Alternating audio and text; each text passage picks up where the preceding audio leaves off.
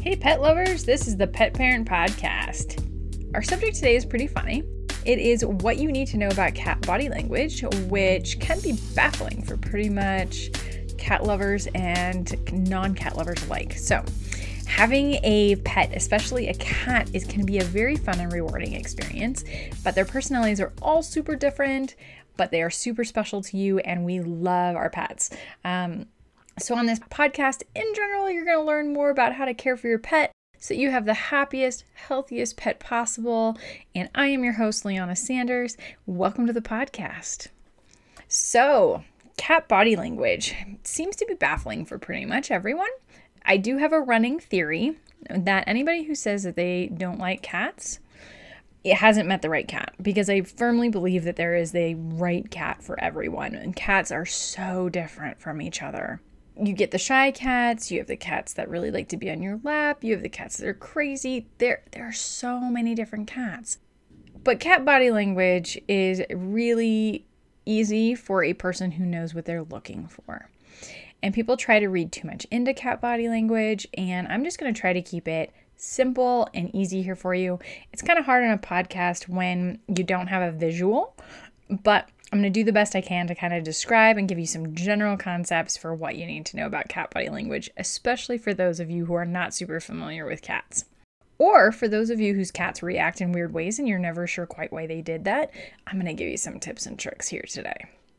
So one of the things that I always tell people is that cat body language is super subtle, but always assume that they are telling you something. And it's a very rare cat who will not give off some sort of body language before they get angry and do something crazy like bite you. So always assume that your cat has told you something that you need to know and you just haven't picked up on it. But it can be very subtle, but for them it's very obvious. So generally assume that a cat wants to get to know you before you touch them. That is always a safe assumption. They are not like dogs.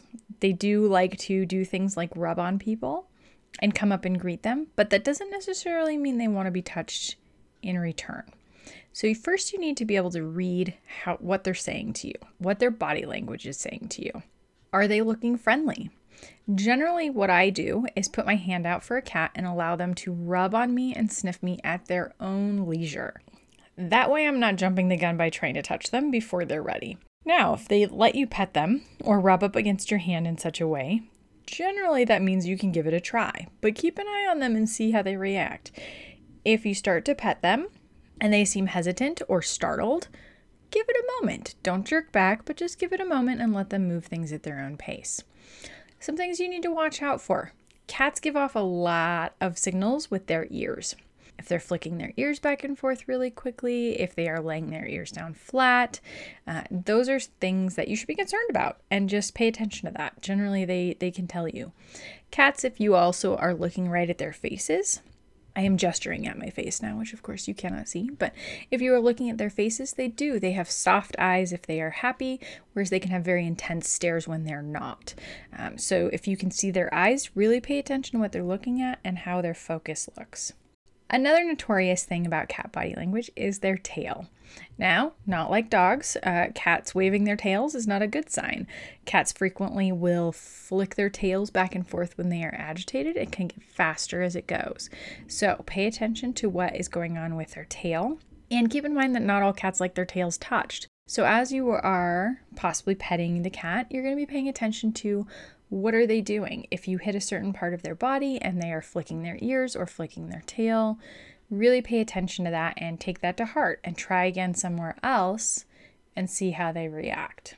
Another thing about cats that is, I think, necessary for everybody to know is cats get overstimulated sometimes very easily.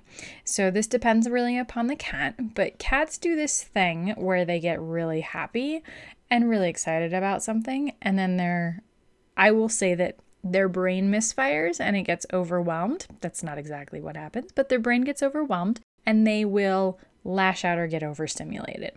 It's important to be able to watch and perceive when this is coming. And a lot of times you can see them start to get more tense. You can see them start to get more stiff. Maybe they start to flick their ears and their tail more often. And you can just be aware of those things. And at that point, they need a break. And you can step back. Now, You would like to think that cats would remove themselves from such a situation, but that's just not the case. Anybody who's worked with cats always knows that that is not the case. They will sit there and let you pet them until they get super angry. So assume that you will need to take the first steps and take a break. And sometimes that means just stopping petting them and letting them have a moment. I think my last piece of advice here, without having a visual of cat body language to demonstrate, is that cats putting themselves on their backs is not a sign that they necessarily want their stomach rubbed. You really have to pay attention to their body language and see what's going on there. Often a cat who feels threatened will lay on their back because it leaves accessible their paws for an attack. So if something comes at them, they're able to bite and scratch it. Often I will hear people say that their cat was trying to trick them into rubbing their belly so that they could attack them. And that's not true. For whatever reason, the cat felt threatened and felt the need to present its stomach so that it could defend itself. So the biggest thing to keep in mind is that cats are cats and they are not dogs, and they do not present themselves in the same way. And you just kind of have to put yourself in the mind of a cat and pay attention to their body language and read the subtle signs. So really look at them and see what's going on, and don't just take things for granted. And that will help you a lot with not only your own cat, but with other cats out there in the world. So this has been the Pet Parent Podcast. Thanks so much for listening, and I hope this information was helpful for you. Feel free to take a look at our show notes and visit our website at wetnosespetsitting.com. And while you're there, check out our archive of our past episodes. If you want more tips, tricks, cute pet pictures, and to chat with other pet lovers, definitely follow us on social media. We're on Facebook, Twitter, Instagram, YouTube, Pinterest, and anything else of interest at Wet Noses Pet Sitting. And if you enjoyed this, please subscribe and leave us a review. I would really appreciate it, and it helps other people find the podcast as well. And it makes sure that you don't miss any future episodes. So have a wonderful day, pet parents.